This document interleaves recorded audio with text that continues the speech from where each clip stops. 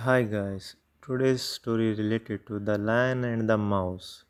A lion was once sleeping in the jungle when a mouse started running up and down his body just for fun. This disturbed the lion's sleep and he woke up quite angry. He was about to eat the mouse when the mouse desperately requested the lion to set him free.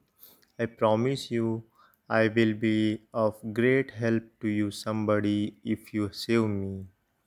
The lion laughed at the mouse's confidence and let him go. One day, a few hunters came into the forest and took the lion with them. They tied him up against the tree. The lion was struggling to get out and started to whimper. Soon the mouse walked fast and noticed the lion in trouble. Quickly he ran and gnawed on the ropes to set the lion free. Both of them sped off into the jungle. Friends, moral of the story is a small act of kindness can go a long way.